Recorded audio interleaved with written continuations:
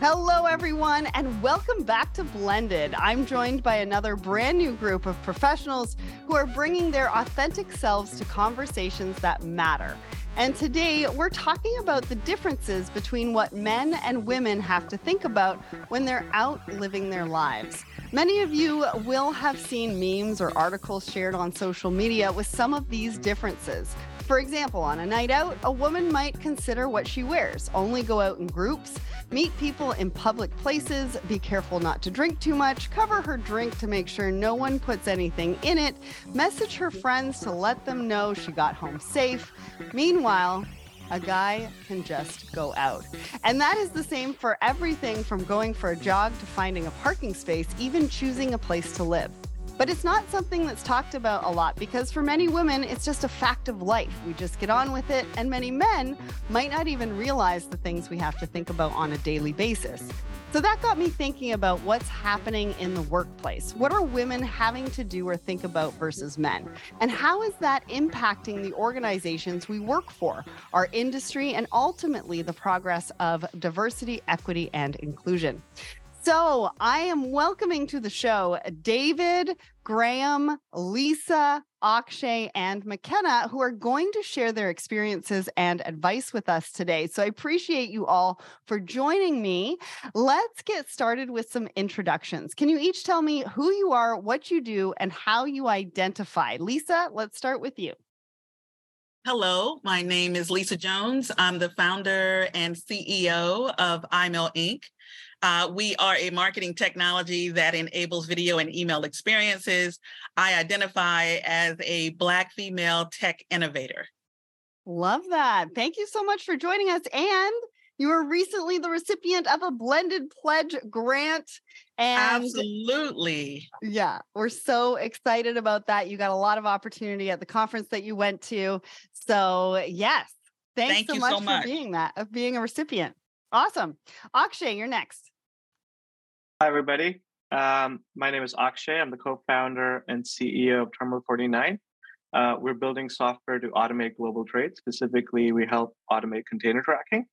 And I identify as a male. I'm in California. I'm a dad, and I'm learning how to be a better dad and also a better partner. It's tough to run a startup and have a kid. Basically have two startups. And yeah, who I am. Awesome. And I'm so glad we were able to get you finally on a Blended episode. Akshay and I have known each other for quite a while, so I can't wait for this convo. Graham, you're next. I'm Graham Robbins. I'm in Vancouver, British Columbia. I'm the owner of A&A Customs Brokers and Border Buddy, which are customs brokers that help importers and exporters get their products across borders.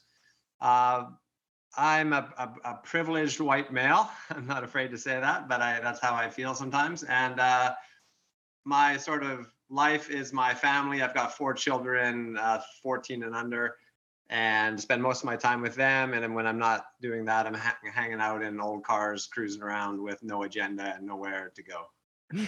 Nice.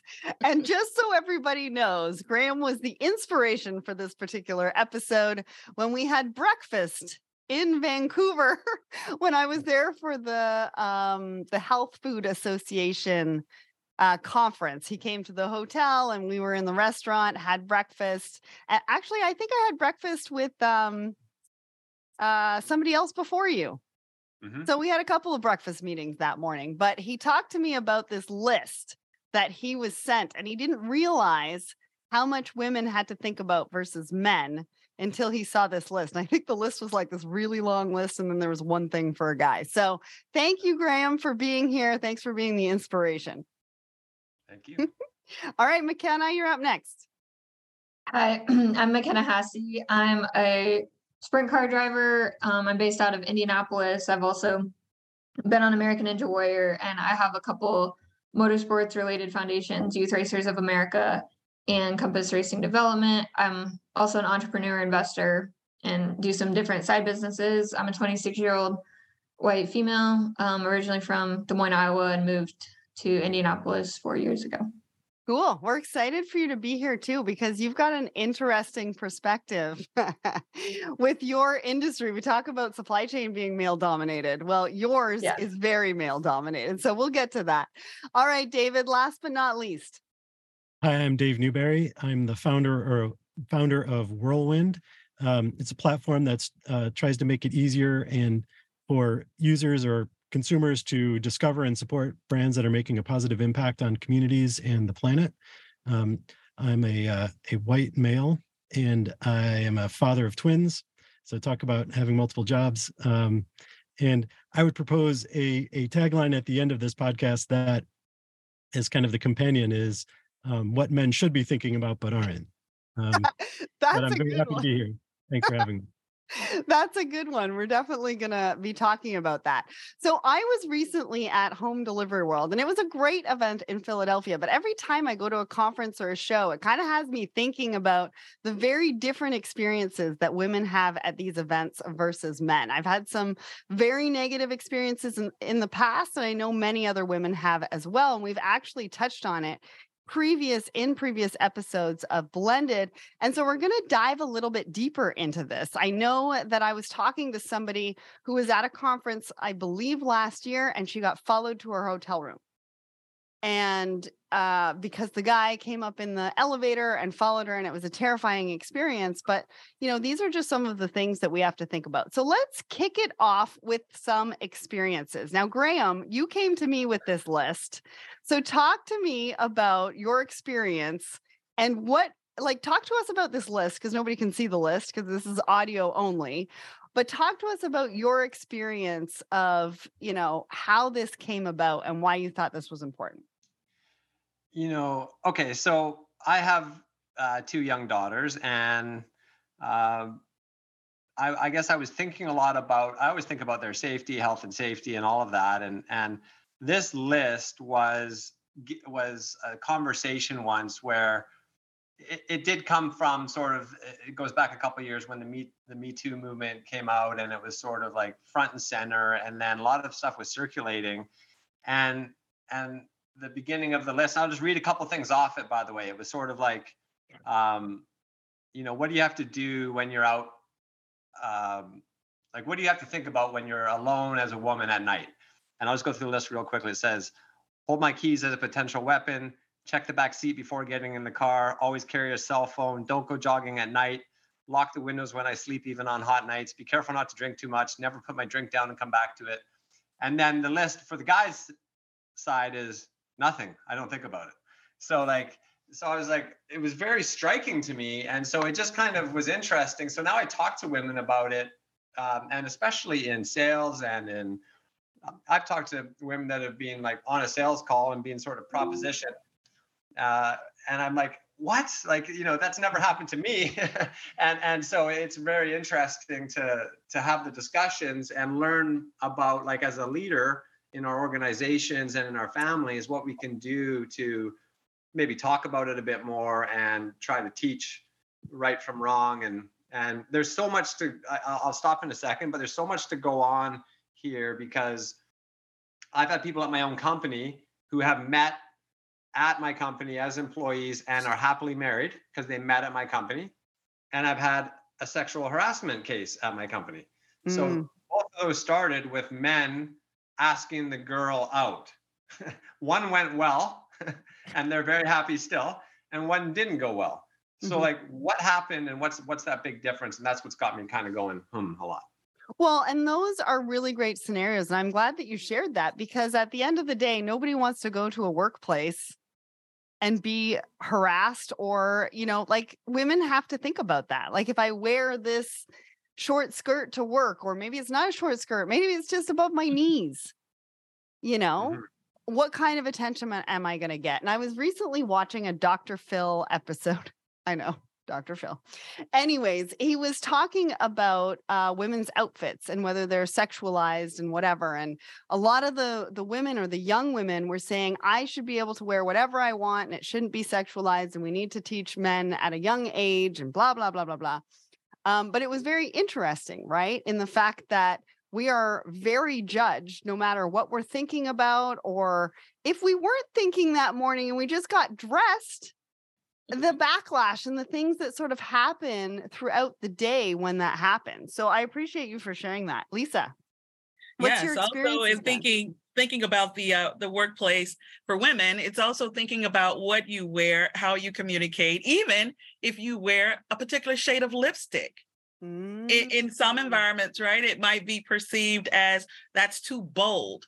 You know, when I was in corporate America before I became a full-time CEO for myself, there was kind of like a rule, an unspoken rule, that you couldn't have color on your hands, which are your nails, which now I have blue, which you all can't see, but it's blue here.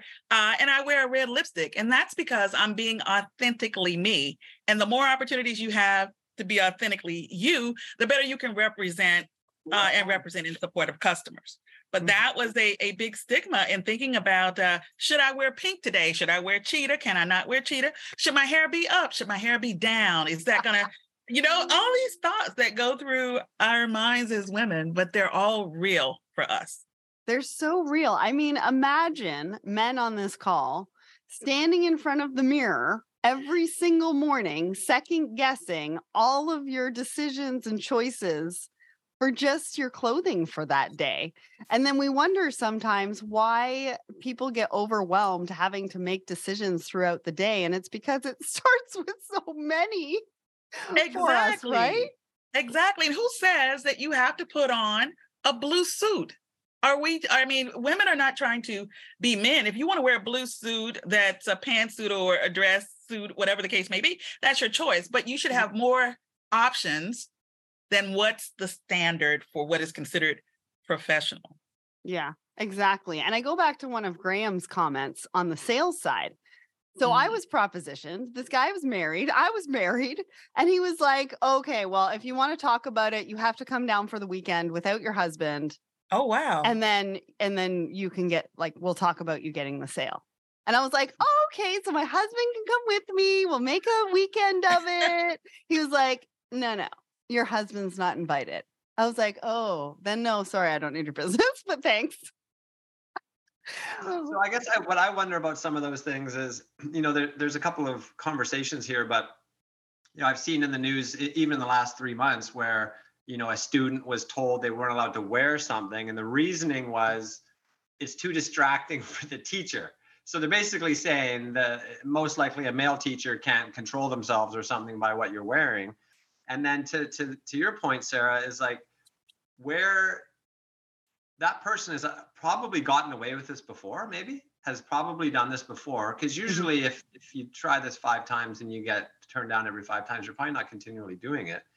But this is what I'm trying to figure out, is where does that start from, where this stuff becomes okay, to basically, like, I don't even know what the word is. Like, how would you describe that person? Like, what do you think about when you think about that person that did that to you, Sarah? Oh, that asked me to come for the weekend? Yeah, what is this? Oh, he was like dead to me. I don't think about him ever again. I mean, is that the word? Is it a creep, or is it like just? Oh yeah, that was definitely a creeper. Yeah. Okay. Yeah. How does that kind of get out there and that behavior kind of continually permeate? Oh, because then you have conversations with other people and you drop his name and you drop his company name and you're like, oh, this is what he did to me.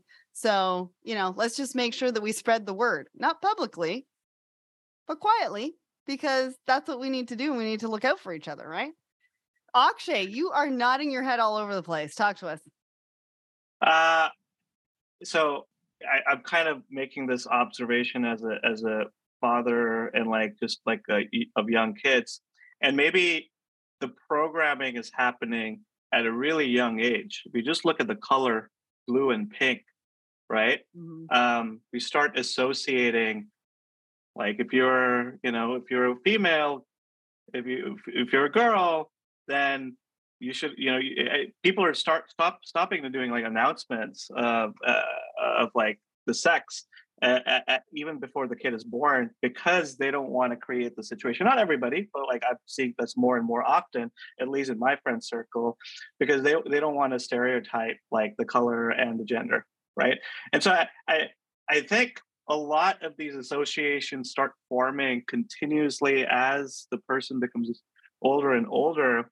And whether it's like you should be wearing heels, a certain, you should dress a certain way in a professional setting, that's like happening at a younger age. So I think us being aware at an early stage and thinking twice when we make a choice around how people should look like or what they should wear in our own home, like giving the kids don't like, my son will wear like all sorts of things, and people will make comments around, like, maybe that's the grandparents. I don't blame them. They're programmed a certain way, right? Like, hey, should he be wearing a skirt, or should he be wearing like, a ponytail? And maybe there's an opportunity to catch them. It's like, why should he not? Like, why can't he? I think the good news is there is a lot of awareness around that's at least in my circle. So I'm hoping like that is unanimous around the country and the world, where we should decouple like appearance and sex and genders, and like kind of break those walls down, and that's gives me hope for the future, because it's very challenging to change adults and like their brain and how they think about it. But I'm hopeful that we will break apart these stereotypes and these rules and expectations that we have from people in the long term. Well, and I think that's a good point, right? If we can start younger in educating in a variety of different ways. I mean, we can't talk about the educational system because that is a whole nother episode. But if we can do it a little bit younger and talk about some of these things, maybe some of the thoughts and the conditioning that we have as women thinking about what we have to wear and our safety and all that kind of stuff can also be changed as well. I will say one more thing. Sorry, this is actually really top of mind because I just started watching the show Diplomat. I don't know if anybody's watched it, but it's about a female diplomat, like between America and England, and she does not care what she looks like. And they go deep into that theme of like, because there's obviously expectations of pantsuit and how you should present yourself, especially if you're like, in England, you have to dress up some, a certain way and like be on Vogue. And she's like, no. Her hair is all over the place, and like she will only wear gray. She's a bit of a mess, and she makes it a point. Like, why should it matter? And I think it's good to. It's kind of come up in shows here and there, but I'm great. It's great to see they're going deeper into that, and giving her the place just to keep her foot on, so she can express herself in the way that she wants. And why should it matter? Well, and it challenges a lot of people. Showing that it's okay. So Graham, I'm going to come to you, and then McKenna, I'm coming to you for some experiences. Graham. Yeah, I guess what I heard from you though, Sarah, is you said that, you quietly sort of spread this around about somebody that's a creep or whatever. And I guess what I'm kind of wondering is, like, if you talk about digital platforms and things like that, whether it's eBay, or Glassdoor or whatever, there's a public forum for trust. So people on eBay get rated, the buyer and the seller. And you can only continue to be a good buyer and seller if your ratings are good. So it promotes good behavior. So I guess what I'm wondering is, and I'm just sort of thinking as you were saying that, is that anytime something happens where somebody gets called out, and then we see it on like TMZ or the news or whatever, someone gets called out as acting offside, all of a sudden there's like 8 other people that come after that, right? Yeah. Because it's now kind of safe that now we know that this person is like this, and now because if you're the first one, that's a heavy hit. That's hard to do that. I guess what I think of like, imagine some sort of reporting system where you're grabbing the person's LinkedIn profile and you're like copy and pasting it and saying, this person at this event followed me to my hotel room, and it's somehow known, that it's like, and I'm just throwing something out there again. I guess what's happened is so much of this is hidden in shame, in I can't be the one to call that person out. It could wreck a deal for me, or those types of things that that come up. But there's really no reporting system. No. And I don't think it's necessarily shame. I think a lot of times too is there's some legal ramifications, right? Like calling somebody out, it could be defamatory and could lead to all sorts of different things. So there's a lot of things around that. And I guess for me, I mean, at that point in time, I think I was early 20s. So that was like early 2000s. So that was way before, Me Too movement or anything like that. And you just sort of sucked it up and moved on. I mean, not the ideal and not what should happen, but that's kind of how, I grew up. And as long as something didn't go any further than that, what are you going to do about it?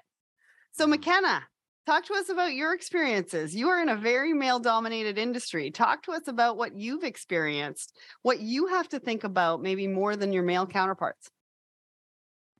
Yeah, I think what's funny is listening to you guys is like what I feel like I can most relate to is stuff outside of racing. Ironically, like I feel like, especially at my age now in racing, I mean, I've been in the sport most of my life. Like it's a kind of a niche group of people, so you kind of know everybody. And I feel like, especially like I said, compared to when I was like 18, like now I'm 26. And so I think people kind of know now, like where I stand, like with, like I've never dated my entire adult life, right? And when I go to the track, like I'm there to race. And I feel like I've made that message pretty clear now, throughout the pits to where I don't feel like guys, approach me as much, as they used to. And even if they do, I feel like I'm a lot more mature when it comes to like shutting people down and like kind of setting my own boundaries. I think when you're younger, it's a little bit more challenging because especially if they're a lot older than you or something, like it's a little bit more nerve-wracking to say like, no or whatever. But I think just some of the daily stuff, like you were talking about, like just with safety and that kind of thing, I think even with my race shop was something that came to mind is like, I don't always love to be, well, or more so my parents don't love for me to be in the shop super late at night. Like I live here in Indy by myself. I don't have any family in the state. And then, like I said, I'm single. And so like I live at home alone.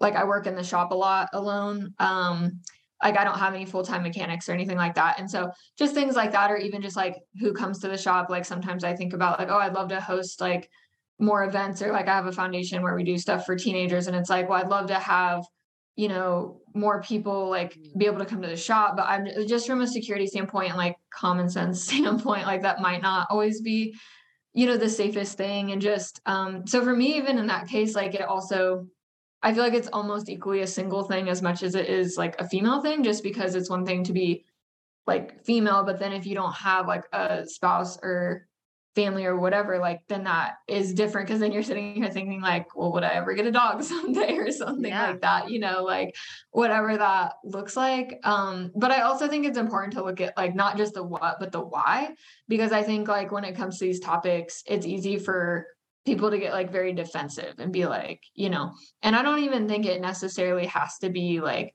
a bad thing. I mean, I think when you even look at people with bad intentions, right? Like, well, where does that come from? I mean, like people are designed to love, and like people like have kids somehow, and so it's like, how do we do that in a way that's like healthy and like both parties are, having good intentions and everything like that? Because ultimately, like that's what creates healthy relationships, and ultimately that's what we should be seeking. And so I think sometimes like pointing out like you can point out differences, which is like kind of what we're talking about. Like, here's all the things women have to think about. I don't think men have to necessarily look at that and get defensive and be like, well, actually, because I feel like that is something that I hear, sometimes from men is like they get real antsy and defensive, like if ever they feel like they're under attack, like on these kinds of things. And it's like, it doesn't really necessarily have to be like that. I think it more so just comes down to like, sometimes it's okay to even honor like, wow, like I didn't know you guys had to think about all that. Like, and like use that as a way of like respecting women. Like, wow, that's, like we honor women for what it's like when you hear men honor their wife when they like have a baby, like you hear that a lot where, like, wow, she like, is an amazing mom and did all this, have this baby. And so I think like sometimes it's okay to look at like, why are these things an issue? Because typically there's like a healthy backside to it of like, this can be a positive, like in this, And so I think for me, I feel like there's always that healthy balance of like I went to a business college where we did have a dress code. And some days it was business casual, some days it was business professional. And like on business professional days, like everybody had to be in suits. Casual days was like pretty strong business casual. And I remember in college, like all the girls would be like, darn it, like the guys had it so easy because they could buy like a really cool pair of business shoes and like a few button ups, and they would always look so good. And then the girls, like, you're in college, so it's not like you don't have a ton of money to buy a whole wardrobe of really, beautiful business clothes. And so we kind of ended up looking like a little frumpy, or at least I felt like I looked that way. And, but I think like the positive side of that, and this is something I always try to remind myself because I think about this in racing sometimes, like especially with my hair or whatever. It's like, gosh, like these guys have it so easy. But the positive side is like you do have like the opportunity to be a little bit more like it might be easier for the guy to just throw on the button up, but if he wants to like really look like really dress up, then they're kind of limited, right? But for me, Right. like something I look forward to is like, yes, I look like a dumpy little mechanic most days and like don't look super cute by any means. But like if I do ever get the opportunity to go to a banquet or to go to a nice event, it is kind of fun to like dress up and to do your hair and to do your makeup. And then it's like that transformation is more drastic than like say a Right. guy. And so I think there's like just those pros and cons of like, yes, this might be like more work or whatever, but then there's also, this side to it. And so I think it just comes down to like how do you balance that and just, what like is comfortable for you, I guess. Those are such great points. And I want to point out a couple of things that you said, because you talked about wanting to have an event for one of your foundations in your own space. And the fact that you have to ask yourself all of these different questions in regards to your safety actually impedes you from moving your foundation forward, because at the end of the day, instead of doing it in a space that you already own or you're renting or something like that, you would have to go spend additional money to go and do it outside of that. And it also, I think about influencers when you just talked about that. So a lot of influencers will not post a picture on Instagram stories until 2 days after they've left that location. Because if they put it in the moment that they're in that location, they actually get stalked by people online.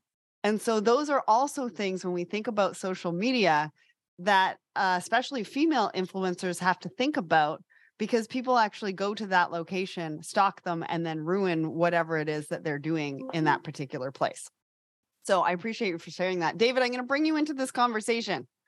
We've talked about a lot. What do you think? Share with us. Well, I think from, the professional setting, or even sort of the word professional, so much of it is rooted in, we're talking centuries, millennia of one type of person being in charge of things, right? So as a middle-aged white man, what I decide was professional, like that has been that developed this certain standard. And so if it doesn't look like me, then it gets treated as not being professional or not being what should happen in the office. And that's just wrong. And in the office composition needs to reflect the people that are there, and not just the views and the sort of cultural inertia that's come with it, that is based on discrimination and racist practices and sort of control of power structures. And so I think we just need to examine, because it's so easy to just say, okay, well, professional means that you wear a suit and a tie and things. And then so you say, oh, wait, well, we're going to have, there'll be women in the office and maybe they shouldn't wear size. So let's come up with theirs. And that would be, by the way, a middle-aged white man coming up with what those things are. Right. So there's so much around it. I think it's just sort of cultural inertia, and that needs to be examined.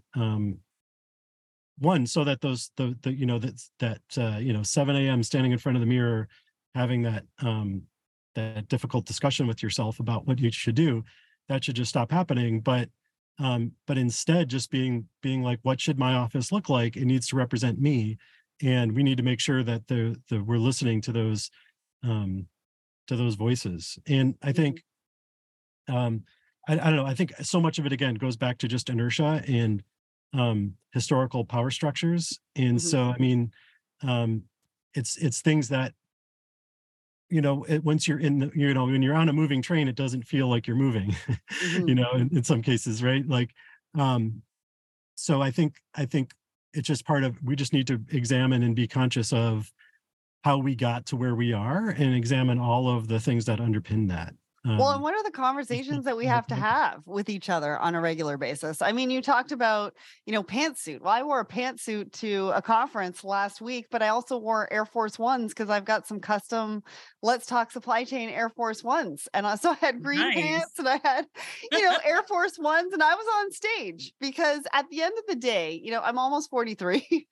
I don't want to be in heels all day. I can't be in heels all day. But in my head, that is what I should be wearing, are heels, because that's how I've grown up. And that's what a professional businesswoman wears. She kills her feet the whole day because she has to wear heels. And this year I've been like, nope, I am going to buy some lifestyle shoes that are comfortable and I don't really care. And sometimes I'll wear heels. If I feel like it, I'll put them on before the stage. I'll take them off and then put my runners back on.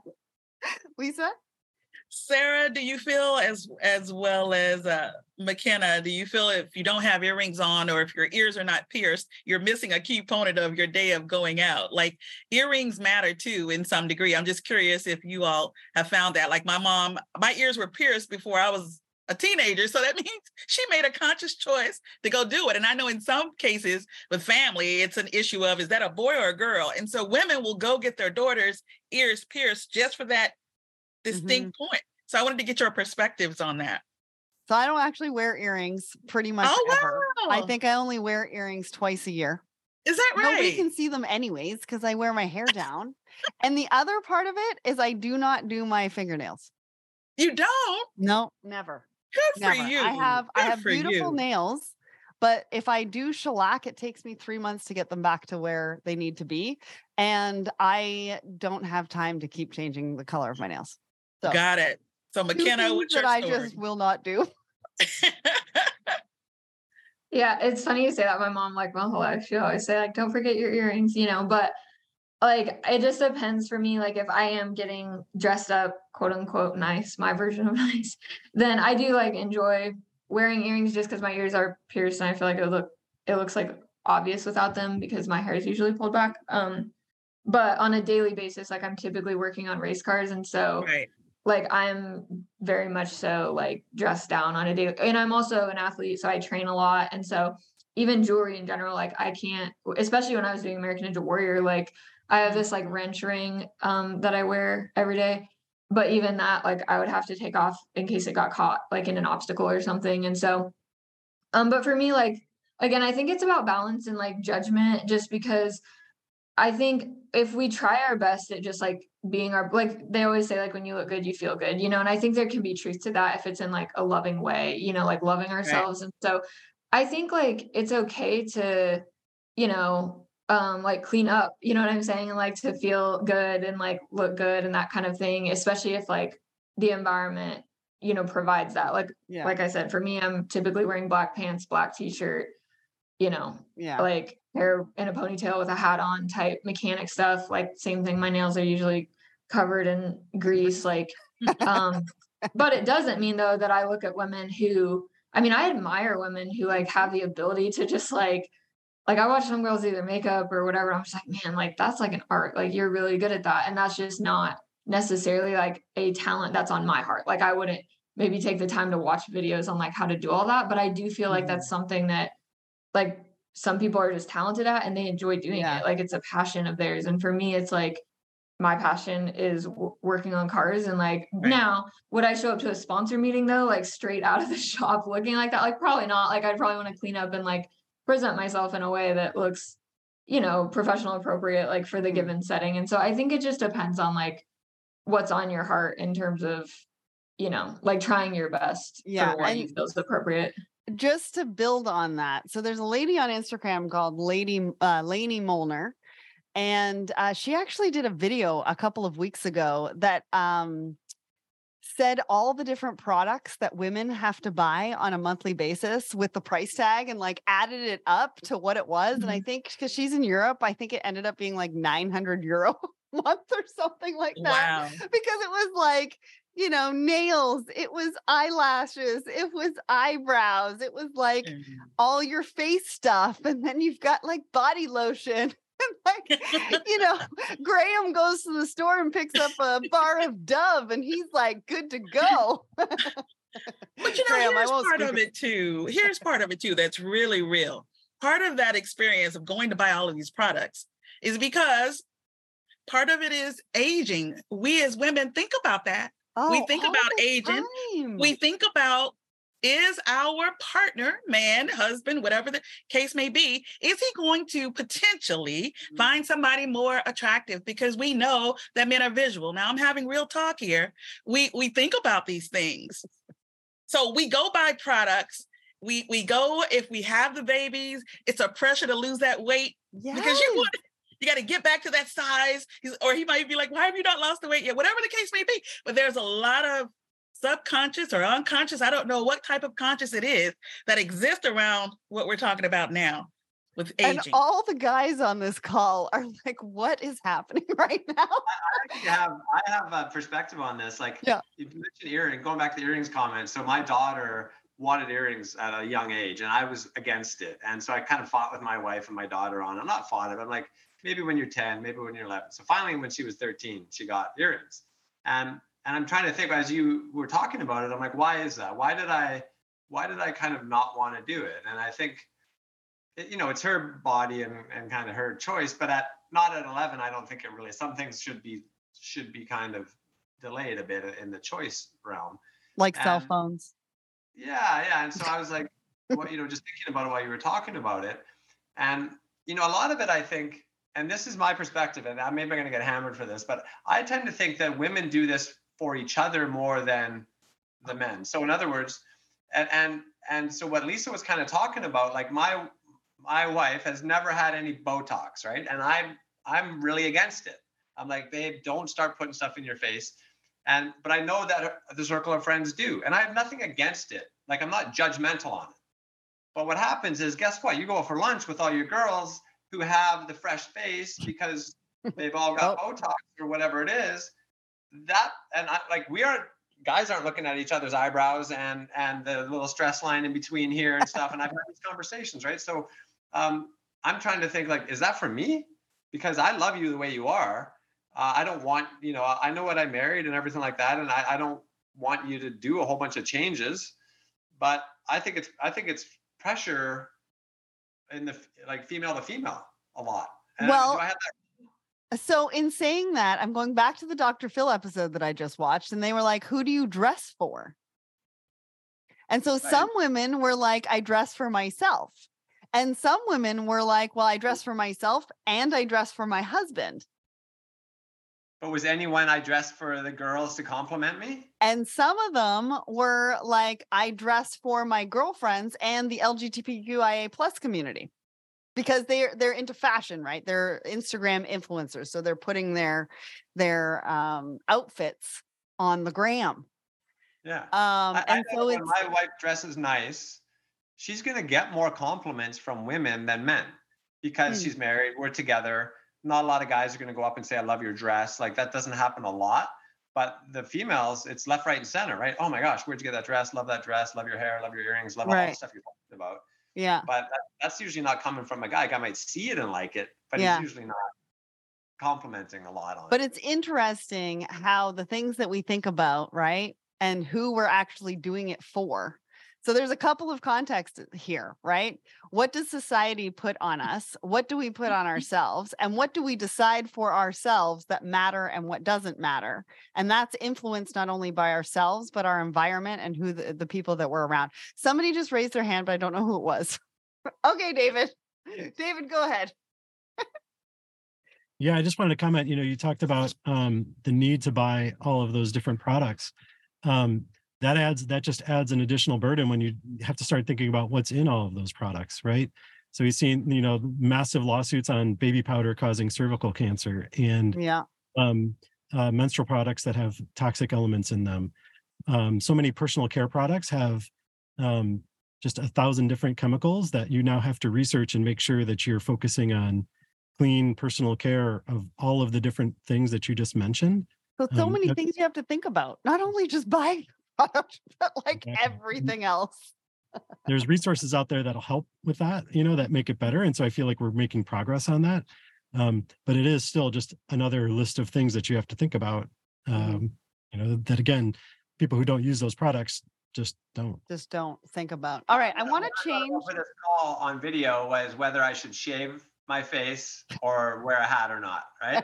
Like that's the only two things I thought about, and so I feel for women, especially who have, whether it's your own pressure, social pressure, whatever, that all these things you have to do, it's incredible. Like it's unfair.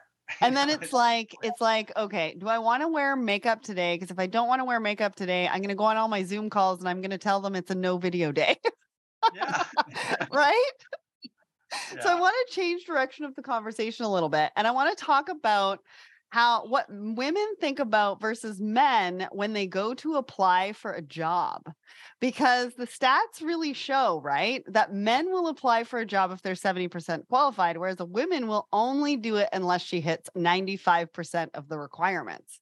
So what are we saying to ourselves in this particular moment as a guy? What are you saying to yourself when you've got 70% of the qualifications? You're like, oh man, I got this. And if I don't have this right now, I'm going to kill it anyways. And I'm going to get all those skills later. Like, what is it that you're saying to yourself? Akshay, I'm bringing you into this conversation. I know you haven't had to apply for a job in a little bit, but talk to me about what is going through your head when you're like, 70% is all I need, man. 70%. Are you talking about as a guy or? As a guy, when you go to apply for a job, most men will apply for a job when you've got 70% of the qualifications, whereas a woman will only do it with 95%. So what are you saying to yourself that you're like, I got 70% and that's all I need? You put me in a spot, and I actually don't have a good answer for this because I haven't thought about it much. So I would say, let me think about it for a second and come back to me. Okay, or even from an employer perspective. Right? When you see on a resume that they only qualify 70%, what are you saying to yourself when you're looking at maybe a male candidate versus a female candidate? Yeah, this is a tough one because the reality is, I'll kind of start backwards. Just today, we had our team leads meeting and the ratios are flipped. We have more women in the leadership team than men, which is great. But just a couple months ago, we were actively talking about like, how do we fix this? Like, we need more women in our team for so many reasons, and diversity in many different areas, but specifically women. And while focusing on skill set at the same time, so you're trying to trying to deal with these two challenges. And on the flip side, for a lot of the roles, especially leadership roles, the pool of candidates is smaller, at least the ones that apply. So we have to be more proactive in going out and finding them. I think, as much as we would like to say interviews are very objective, there is a lot of bias in them, especially as a small company.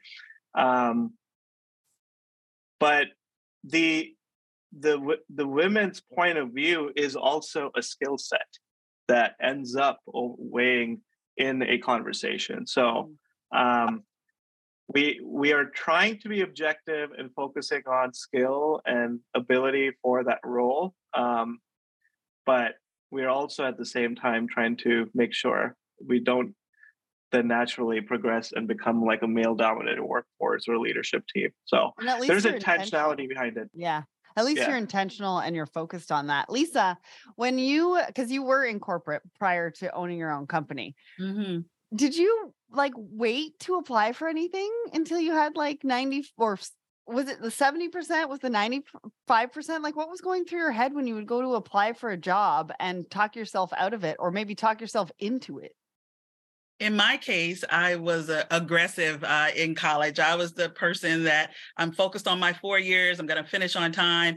5 months before graduation, I'm going to send out these letters, because at the time we were mailing out letters. So I sent out maybe 200 or 300. So my top 2 interviews I secured one was NASA, and then the second one was with the CIA. And both were within a 1 month time frame.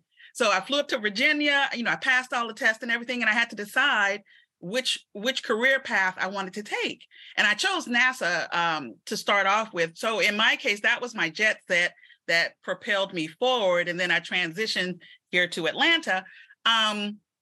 So for me, it was a different journey, but it was always trying to figure out a way to have a voice to be heard, to have that seat at the table, right? And sometimes for women, we'll apologize for something instead of saying thanks for your patience. We'll say, "Oh, I'm sorry," or I apologize for interrupting, or and then learning to just speak your mind and being concise in what you want to say. And lastly, I'll mention about that. They talk about you need to have tough skin. I disagree with that only because we should celebrate our differences. Who's to say women want to have tough skin? We can still keep our soft skin and still be effective in our communication and how we deliver it. And we like our soft skin because things can just slide off us when we don't want and still proceed forward with the business. So, it's just some thoughts there. But in my case, I was bold about the communication and still going with the 70%, but I knew my 70 was still 90. So that was what was going through your head. That's what I knew I was on top of my game. I was already on top of my game. So I knew that. So that could have been the mindset of confidence. That's awesome. And I just recently recorded an episode about anxiety. And so we talked about vulnerability as a leader. But what goes through women's minds when we're thinking about being vulnerable or emotional, right, in a corporate setting or a workplace or whatever, the connotation from the community, like what we've fostered, is that it's weak, right? And it's the same thing for men. And so I'd be interested to hear what you men think about this as well. So for women, being vulnerable is sometimes in our head, it's perceived as weak. It's not necessarily perceived as weak. But we talked about how leadership is really sharing some of those vulnerabilities. And sharing the fact that you might be going through anxiety or you have anxiety, or giving the space for people to be able to talk about it.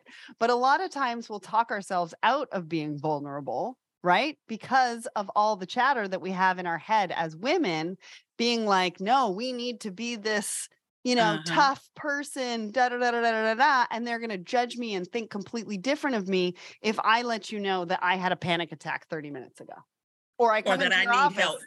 Yeah, I need help. You need help. Yeah, asking for help. And I think it's kind of the same on both sides. Graham, I want you to weigh in here. What do you think? I think, what I've sort of found is that like the people that are sort of the most endearing are the people that are vulnerable or wear their heart on the sleeve a bit, because they're kind of opening up and saying, this is what's happened to me, this is how I feel. And how can you help but want to support a person like that? And so I think vulnerability is really important in a leadership position. Like I always, with new hires, I tell a story all the time about this time I screwed up on importing something and it cost our company like $10,000.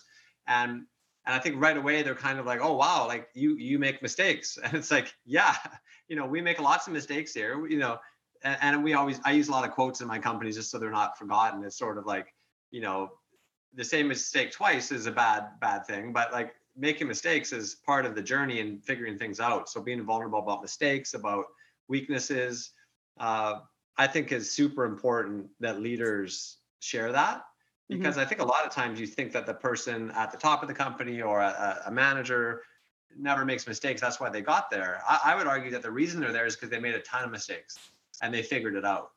So what goes through your mind, let's say, if, somebody comes to you and they're feeling a little bit vulnerable, maybe they're crying about something, or they've just come to you and been like, I have a panic attack. What goes through your mind so that, when people do go through that and they go to their leadership, they have an idea of, because they're already judging themselves, right? Yeah. Are you judging them? What's going through your mind on that as a male owner of a business? Yeah, so I'll be a little vulnerable here. So what I always find as I go, the first thing I think about is what else is going on in their life. So my mom passed away on June 25th. And so this is a really bad time of the year for me. I hate this time. It's like this weird built-in rhythm of my mom was slowly dying right now. And I kid you not, June 26th, it's actually like a lighter day for me. So I share some of these stories inside the company to let them know that like, being in a bad mood is not weird. like having a crappy day and wanting to stay home. Like, do you know how much better it feels to stay home on a Monday when you're supposed to be at work versus a Saturday when you're not supposed to be at work? Like, a day off on Monday is way better than a day off on Saturday. And they're kind of looking at me shocked. And I'm like, yeah, like call in and say, I need a day off. Right. So I'm actually always going like, I'm not looking at you like, hey, you weakling, like, why are you here upset? I'm going, there's so much going on that I have no idea about and the person's not talking about. So I try to get to that root if they'll let me, like, what else is going on? And they're like, yeah, you know, my dad's in a nursing home right now and he's kind of being pulled. I haven't been able to get there. I'm like, what are you doing here? Like, go hang out with him. And so a lot of people are afraid to talk about that because they're supposed to, I think someone else said earlier, supposed to suck it up, show up and be awesome all the time. And I just think that's crap. Like, I think my son had a bad day the other day. He didn't want to go to basketball practice. We say, well, you're supposed to be part of your team. You're supposed to show up for them. And it's like, no, dude, take the time, recharge your batteries, and you'll be like twice as good next Thursday when practice. There'll be another practice. Don't worry about it. So the first thing I think about is what else is behind that. McKenna, did you want to jump in here? Sure. Yeah. I mean, I don't know if this is like super on point with this topic, I guess, but it's just kind of where my mind's going. Is just like from a leadership perspective for me, you know, like the mechanics and the guys I have like helping on my car right now, they're probably, I hate to say this because I hate to compare, but like probably some of the most respectful that I've ever worked with.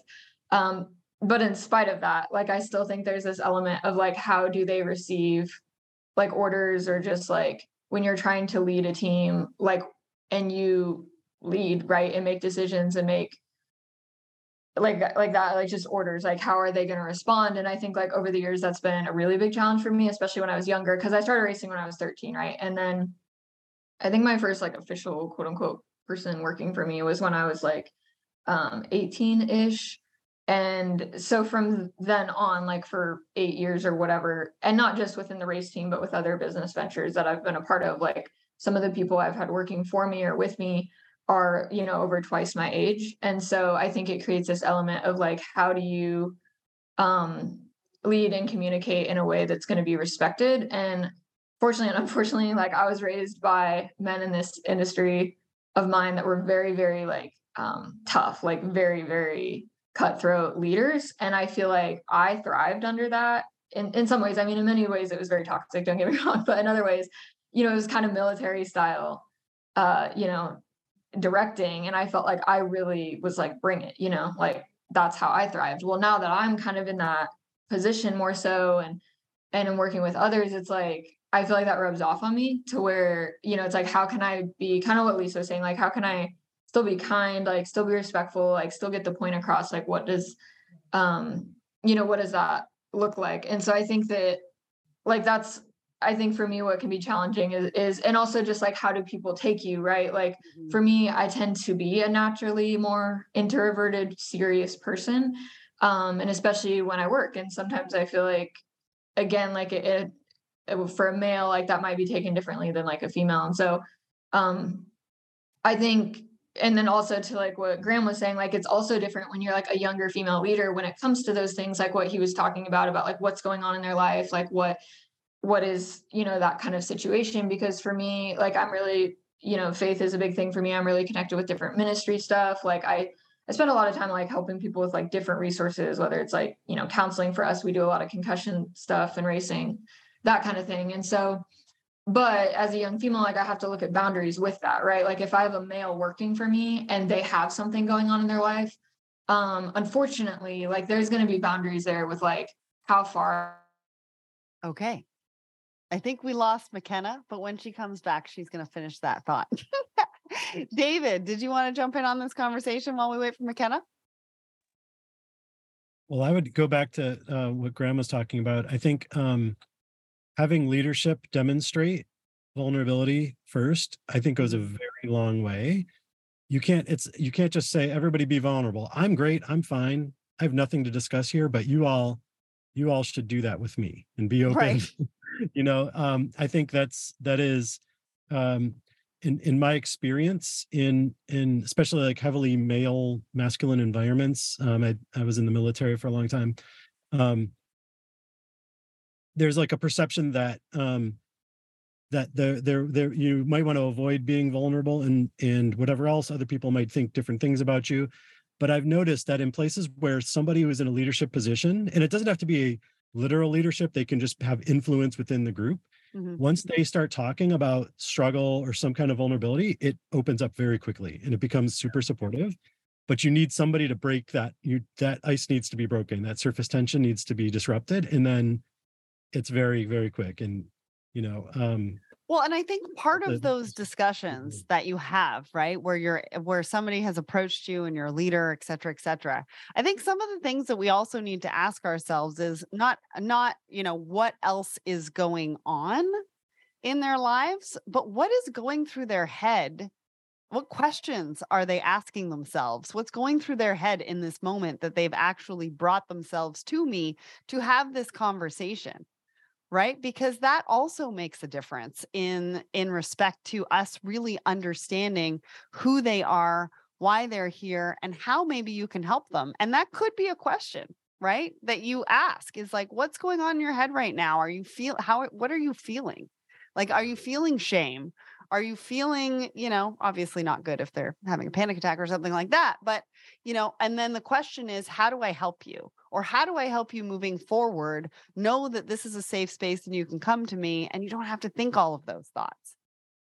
Right, David? Yeah, I agree. And it's a big focus, again, to bring it back to the men, I guess, since that's what I'm representing here. But we have a tendency to try to fix things, and we really need to be open about, do we need to listen or do we need to help? Right. And so how best to listen and just take that in versus starting to like attack the points like, you shouldn't feel this way because of this reason, or this is how we can fix that and make that better. Versus just sitting back and saying, I'm going to listen for a while. Do you want me to help? Do you want me to come with solutions, or just you need to just sort of get this out of yourself? Asking them what they need. I don't think we do that enough, or, I think we could probably do that way more often. Now, let's talk about safety. Like, I brought up conferences a couple of times throughout this conversation. And I know for a lot of women, when we go to conferences, and Lisa, you just went to a conference, but I think it was mostly for women. So I don't know if there was any men there, but I definitely go to a lot of conferences. And there's expectations, there's obligations, right? There's expectations about networking and potentially having to go have a drink. Right. And if you don't drink, there's some pressure. There's also safety concerns around, going back to the hotel and potentially being followed, or things that, like, we have to be very considerate about the people around us and what that looks like. And, the questions that I ask myself sometimes is, do I have enough time to go back to my hotel room and then go to the place? And then if I don't Uber, is it safe to walk? Because I don't really want to take an Uber. It's a nice night. Like, there's so many things you have to think about. Lisa? No, I totally agree 100% with everything you've said. We do have to be cautious of our surroundings at all time. To your point about going to a conference, right? I'm trying to think of some incidences there that I had to really focus. In our case, everything was so organized and meticulous. They had the shuttles to take us back for every event. And then we could bring an extra pair of shoes if we needed to. Walking a trade room floor all day is no fun in heels. So they had it where you could wear sneakers all day. So that was great. So I'm just thinking of some incidences where, to your point, you just have to spend so much time thinking about different things. You do have to think about different things. And how do we make this safer? I saw a post on LinkedIn the other day that talked about how at one industry conference in supply chain, a bunch of women got, hit on, right? Like, they got hit on, right? A bunch of different women got hit on by a bunch of different men. And so how do we create a safe space for us to be able to coexist at a conference, for example, where Lisa, McKenna, and myself don't have to think twice about absolutely everything that we're doing or who we're talking to, or maybe we giggle and somebody thinks that I'm flirting with them, even though I have a wedding ring on. Like, how do we do this, Graham? Well, I think, this is a tough one, because there are people that I guarantee there's happily married people that met at a conference. So someone hit on somebody and it worked. I think what happens is, if a person's going to a conference and they get hit on, I think the real issue becomes when it persists. So when it's not clear that, hey, I'm not interested, I'm married, I'm good, then the guy or gal should stop, right? And then it should be, to me, that should be pretty clean. It's like, okay, that was a little offside, but we should be able to keep it moving as long as you're not persisting. And I think. But if you're with a client, sorry to interrupt, but if you're with a client or a potential client or whatever, and they say something, in my head as a woman, I'm like, do I say something that was totally inappropriate? But what do I do? My boss is standing here. I don't really want to push too hard in the fact that I'm like, guy, like that really wasn't appropriate. Then it gets all awkward. Like this is the scenario that goes, as soon as you said that, I'm like, this is what goes through my mind as a woman of second guessing how I handle a situation like that. Okay, so I'll tell you an experience that I had at my office with sexual harassment. And so, and this is super awkward. Not everyone's going to agree with this, not going to like it. But we talked to a lawyer, and one of the things that was asked was, like, let's say it was Sarah. So Joe hit on Sarah. Sarah didn't like it. Sarah went to HR. So the lawyer says, did Sarah tell Joe to stop? Did Sarah say, don't do that again? Did Sarah say no? And so we had to feed that back to the employee to go like, look, that's how relationships start quite often is someone makes a move. If you don't like it, you actually have to tell them to stop. It can't be the company. It can be, but it shouldn't be the company right away because this person is thinking, well, maybe I'll try again tomorrow, right? But if Sarah says, Joe, that's offside, I'm married, no thank you, please don't do that again, it should be clean and clear, right? And so someone should say, well, he shouldn't hit on her at all. But I'm like, well, that's actually, like I said, there's somebody that hit on somebody at my office and they're happily married. So that was great. They liked it. But so that's one thing that I think you can't be afraid of is you have to tell the guy no. Yeah, and we, but the other question is, are we going to have the support of the people around us? Or is it going to be like, oh, there Sarah goes again? I think, that's a thing that you have to be looking for. It's like when have you ever been at a concert and someone's doing something really stupid and it's like, you can handle that yourself or you can go to security, right? Like you should probably go to security in that case. In this case, like, I think you do need the support from anyone that's around you. You need to be able to say no to that person. It's super awkward. I've seen it live, right? I've seen it live where like, dude, really? Like, I'm married, don't do that. I've seen that happen. And the guy is like, oh my gosh, if he's the right type of person, he's going to be shutting down and not doing that again. And he's got his tail between his legs and he's moving on. But then you see other people that maybe had 4 or 5 drinks and they're now going to keep digging. And they're going to sort of bully the female into paying attention to him. And that's, one of us has to say something like, dude, what are you doing? Yeah. Akshay. Yeah, I think like, again, this is not exclusive to conferences, but like we did something like this for our team offsite, which is people need a reminder. What is the code of conduct? What is appropriate and what is not? It in this day and age should be obvious that what is like for most things you need consent, but like I think people don't even think about that. So I think like I don't see for a lot of supply chain conferences there's any mention of code of conduct or how you should be in a professional setting. I'll pause there. Lisa. I had a thought about conferences actually. Now that I think about this more, I remember going to the last 3 conferences, let's say in the last 9 months. When I arrived at the conference, there were men even at the women's conference because there are corporate 800 corporations that are there, men that work for women, et cetera. So there were a lot of men there as well as women business owners. That was one conference and then some other business conferences. Now, post-pandemic or where we are now in the journey, in my head, I was debating when I go to these corporate booths to meet people at a network, am I going to shake their hands? Am I going to fist bump? What am I going to do?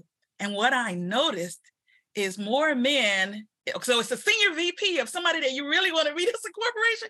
And so if he extends his hand, men were quicker to shake the hand. Women, we were more Like, I could see women debating, what am I going to do next? And I found myself in that same position because I'm counting percentages of how many hands did he shake before that. True, I can go to the bathroom and wash it, but it was sensitive. And so I think about that too, and just the aggressiveness or more boldness, I don't know what we want to call it, of men shaking hands versus potentially a fist bump or just saying hi from a distance.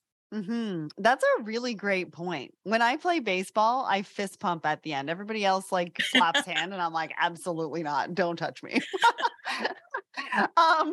But I think at conferences, because I've been in business like in a variety of different ways or in industry for a very long time, I don't even think about it anymore. I just go and shake the hand, but I'm very mindful about using hand sanitizer because I can't afford to get sick, right? This is what I do for a living. And so I need my voice and I need to make sure that I'm healthy and all that kind of stuff.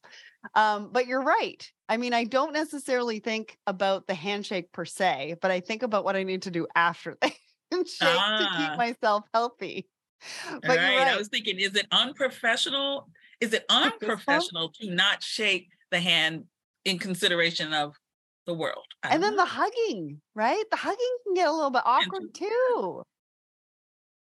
Right? Let's hear from the men. Let's see what they have. Yeah. Do I go to the right? Do you go to the left? Like, it's this whole I will only do side hugs now. And I think I remember that. I think I hugged you when we had lunch, and it's going to be a side hug. I'm not going chest to chest. Honestly, I just don't do it. And I give you a little squeeze, like, hey, bro, and that's it. I'm if I'm kind of in a hugging motion, but I'm never going straight on. So are you guys thinking about this too? Is this a whole like, do I shake hand? Do I fist pump? Do I hug? Like, what do I do? Like, is that going through your mind, Akshay? I would say it's a little bit. Yeah, a little. Are we on hugging terms? Like, do I know you well enough that we're hugging? The first meeting is usually a handshake, but I have lots of female friends that I'm hugging with, but it's because I've grown to know them, right? Right. But not at the first time I meet you. I'm not even going to try it. I'm not. But are you shaking their hands the first time you meet them, Graham? Or are you fist pumping? I think I'm shaking.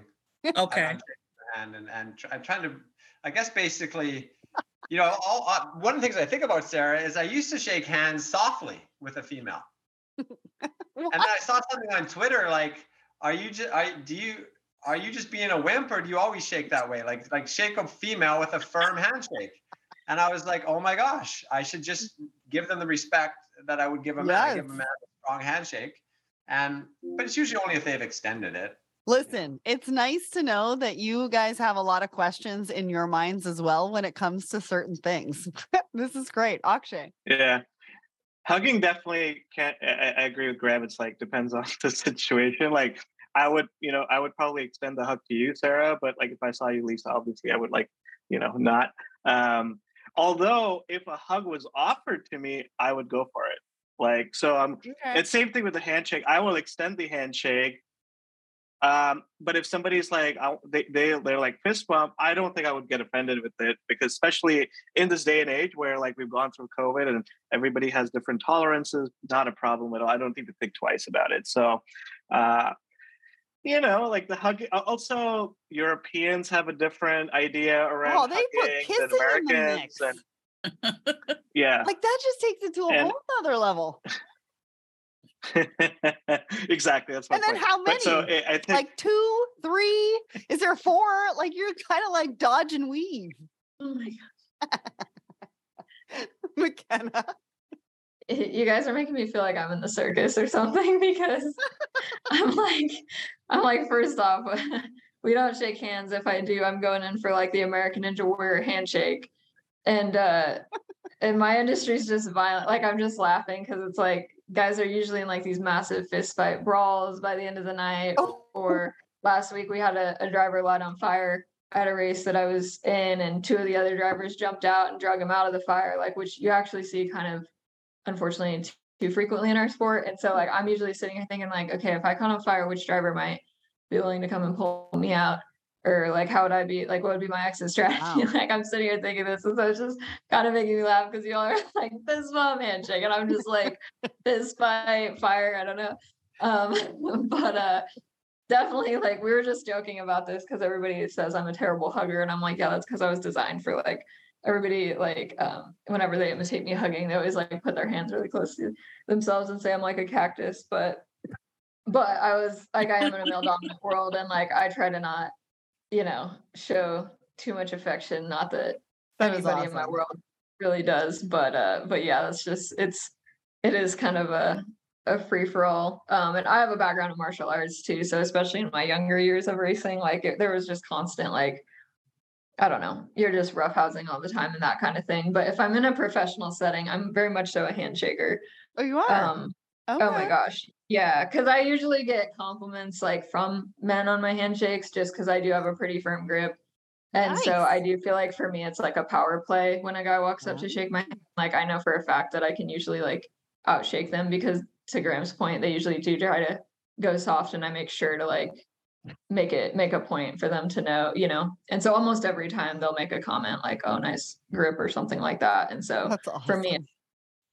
I Well, don't know, that's my approach. I got a question for you. You just made me think of something, McKenna. I've worked with a female consultant for a couple of years, and she's a beast in the boardroom. Like she's just like so smart. Like she can break things down really quickly. And one thing she told me once is that she was taught early on to never do traditionally female things. Like she will never get the men water. She will never get them food. I'm really curious to how you think about that. Like, have you ever been in a boardroom where it's like, oh, Sarah, would you mind grabbing me Oh, the I snack? have. I Oh have, man, and I got it. Right. I And so she's like, no way. And now I'm super sensitive about it where like there's a female in the boardroom. I'm getting up and getting them water. Like I'm not even asking them. And I thought, oh wow, like you can't do those things Yeah. because you're gonna be treated like a traditional, like like a housewife or something. And I was fascinated by it. So you said you have been asked at a room full of men.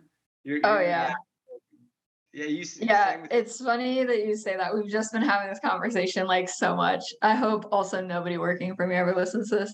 But yeah, we were talking about this because like we like work in the shop a lot. Like I don't have any full-time mechanics, and so I'll have different guys come and help in the evenings. And so a lot of times like I've been here all day, which working on race cars is very physical, like hot, sweaty labor. And so a lot of times, like by evening, it's like, the guys come, like they just got off work, they're gonna be there all night, and dinner is like a conflict because it's like, okay, now we're all hungry, but yet we're on this like limited time frame. We got to get these cars done. So like, what do we do about food? And I feel like it's been on my mind a lot lately because I always think to myself, like, okay, if I was like a male team owner, like, would anybody expect like Roger to go and cook the dinner and bring it? You know what I mean? Like, or would it just be like, would it look different? And I've worked for other teams like as a mechanic, and it was different. Like when I was on the receiving end of it, like they just treated you like the rest of the guys, and you would kind of have to fend for yourself, like maybe bring something, whatever. And so now I will say, and I hate to say this is like a female instinct or whatever, but I do enjoy serving people if I'm able to in that way. Like I do enjoy, like back, I used to be a fabricator, and like I used to enjoy baking cookies and bringing them in for the guys or whatever. And so on one hand, I enjoy that. On the other hand, though, like in the today's setting, it's kind of like I've always thought, like, should I just say, like, okay, guys, you guys go get the food. I'll give you money, and like you bring it back here, because like typically it's me either doing that or preparing it at home before a race and bringing it to the race or that kind of thing. But again, back to like single pride over here, being single and having a home, it's like any guy that works for me is either married or is like a high school kid that has a family, right? Well, I'm the only one that has to go home. Like I have to do my own laundry, I have to cook my own food, like I have to clean my house, like do all those adulting things. Like I don't have a spouse to do that, and I have to work on the race cars and take care of the trucks, the trailers, the coffee company, the foundations, all the things. And so I think for me, it's like I go from tuning an engine or running valves or whatever to I cook the dinner to then going home and trying to do like the housekeeping stuff. And so I think it is like an interesting dynamic because I think I have that instinct of like, okay, I enjoy serving people. I enjoy cooking. I enjoy caring for people, but then there's also that part of me that wrestles with it of like, should I be like the other team owners though, and just be like, okay, you like, what would it look like, I guess, for the men to take initiative in that setting? Yeah. And to be like, you know what, I'm going to go get the food, everybody pitch in some money. Yeah. But I don't think it has to be either or. I think, Right, one right. day you can decide that I feel like cooking and I'm going to serve people, and that's fine. And then the next day you can be like, buddy, I need you to go get a pizza. Anyways, Hey, I we want are to just coming. What? Go I want to ahead. mention real quick, McKenna. It's Okay. so funny. You just triggered something like a thought on mine. I have a sales rep that sells stuff to my company, and she brings me chocolate chip cookies. She knows I love chocolate. She brings me chocolate chip cookies, and now I'm going to actually ask her, "Do you do that for any females?" Because Ah, and I would buy anything off her. Like I love her, like as a person, she's Yeah. a fantastic human being. But that little extra thought is like, wow, she learned that about me. Right. I've never had a guy bring me chocolate chip cookies. Yeah, that's interesting. donuts, Which maybe. yeah, and Yeah, like to your point, super interesting. yeah, and like I don't know if it's necessarily a bad thing, right? Like I don't think it has to be like, oh my gosh, like it shouldn't be that way. Like I think it's totally fine. Like, and I do think a lot of it is like instinct and stuff. But I think there's also that like relational, especially when it comes to like professional settings, like what does it look like? I think that's my biggest thing in general in life is when it comes to gender, is it's not so much about like personal as much as it is like, okay, in a professional setting, like what should this look like? And I think sometimes like wrestling with those answers like can be a challenge. I Yep. I think Sarah has a good point where what I'm hearing is there needs to be fluidity in these Mhm. roles, and we need to create the circumstance to do that. I think like McKenna, you were talking about, you want to dress up in certain situations and you don't, and you want to be fluid, but it's kind of challenging to figure out which situation is appropriate to do that. And Yeah. maybe we should challenge that. In like, a question would be, maybe you can ask your team members, what do they feel? How do they feel about that? Yeah. So Yeah. that's kind of my takeaway here. Is Okay, well, we are coming down to the wire. So I have one more question for each one of you. What is one thing? Because we could talk about this, I think, for hours. I put together a really great group, and I'm so glad that each one of you said yes for this conversation because it's been amazing. But what is one thing that you think that the audience should take away, thinking about, maybe starting a conversation on, taking action? From this particular conversation today. Lisa, I'm going to start with you. From this conversation today, I would like to leave with the audience to think about how you can represent your authentic self in all of your business dealings and your situations, so that you can continue to help inspire others to bring their authentic self. So just self-examination and thinking how you can support others, but also support yourself. Amazing. I love that. David. I would say kind of what I started with, that men should, when we hear things like this, just listen to it, think about what we should be thinking about, and don't try to pick apart. Well, you don't need to worry about at night necessarily thinking about the weapon and your keys and like trying to go through that. Just listen to it and believe it, and try to be Believe more it. conscious. Just try to be more conscious of it, moving forward. Believe it. That is a key word that we didn't really talk about today. But believing somebody when they tell you something has happened or they're thinking about something or whatever. That is a really, really good point. All right, Graham. You know, what I'm thinking about right now is what Akshay said about this code of conduct idea at events, conferences, work retreats. I really like that. It's sort of setting the tone. Like, this is how we roll. We're creating a safe environment for everybody. That's given me a lot to think about. Awesome. Thank you, McKenna.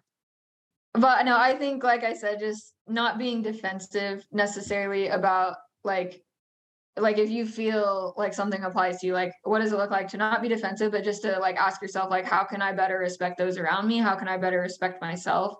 And then also, how can I admire those around me? And how can I admire myself? I think is something, that I see, right? Like, I think it's important to learn, like, am I respecting these people in the way I best know how? Yeah. And if not, like, how can I change that? Because I think that's kind of what a lot of it, comes down to. And then for things that are different, it's like, you don't necessarily have to change it, right? But it's like, okay, how can I admire that person for how their lifestyle is different, or how their gender might lead to some different things than what mine is? Like, how can I just respect that and not have to change it? Awesome. Thank you. Akshay, last but not least. I think similar to what we were just talking about, is this is maybe first foremost personal challenge for me, is to catch myself in those moments where I can take up on a role that I'm typically not like let's say cleaning the house after a dinner party. It's very common that a lot of women will start doing that. And maybe I can just like, hey, guys, hang out, let me clean. Just as an example. And I would say I would pose that challenge to other folks as well. Amazing. Well, that was a tough one. It can be difficult to have these kinds of conversations because some people start to feel threatened. Certain observations might feel like an attack, but we aren't here to point fingers or place blame. We're here to share openly and honestly about the experiences we have. And unfortunately, fear, lack of opportunity, and daily obstacles are a reality for lots of women. And only by having these conversations can we start to educate each other, overcome those obstacles, and create a level playing field that benefits us all, men and women. Remember that you can reach out to me or any of the guests on social media if you have anything that you'd like to add to what we've talked about today. And remember to join us again next time for episode 38 of Blended, when we'll be talking about microaggression. The panel will be sharing their experiences and we'll be discussing what microaggression actually means, its impact on people, work, and community, and how we can recognize and respond to microaggression in the workplace to create more harmonious environments for everyone. I don't think there's many people out there who haven't experienced microaggression in one way or another, and this is going to be a very valuable episode.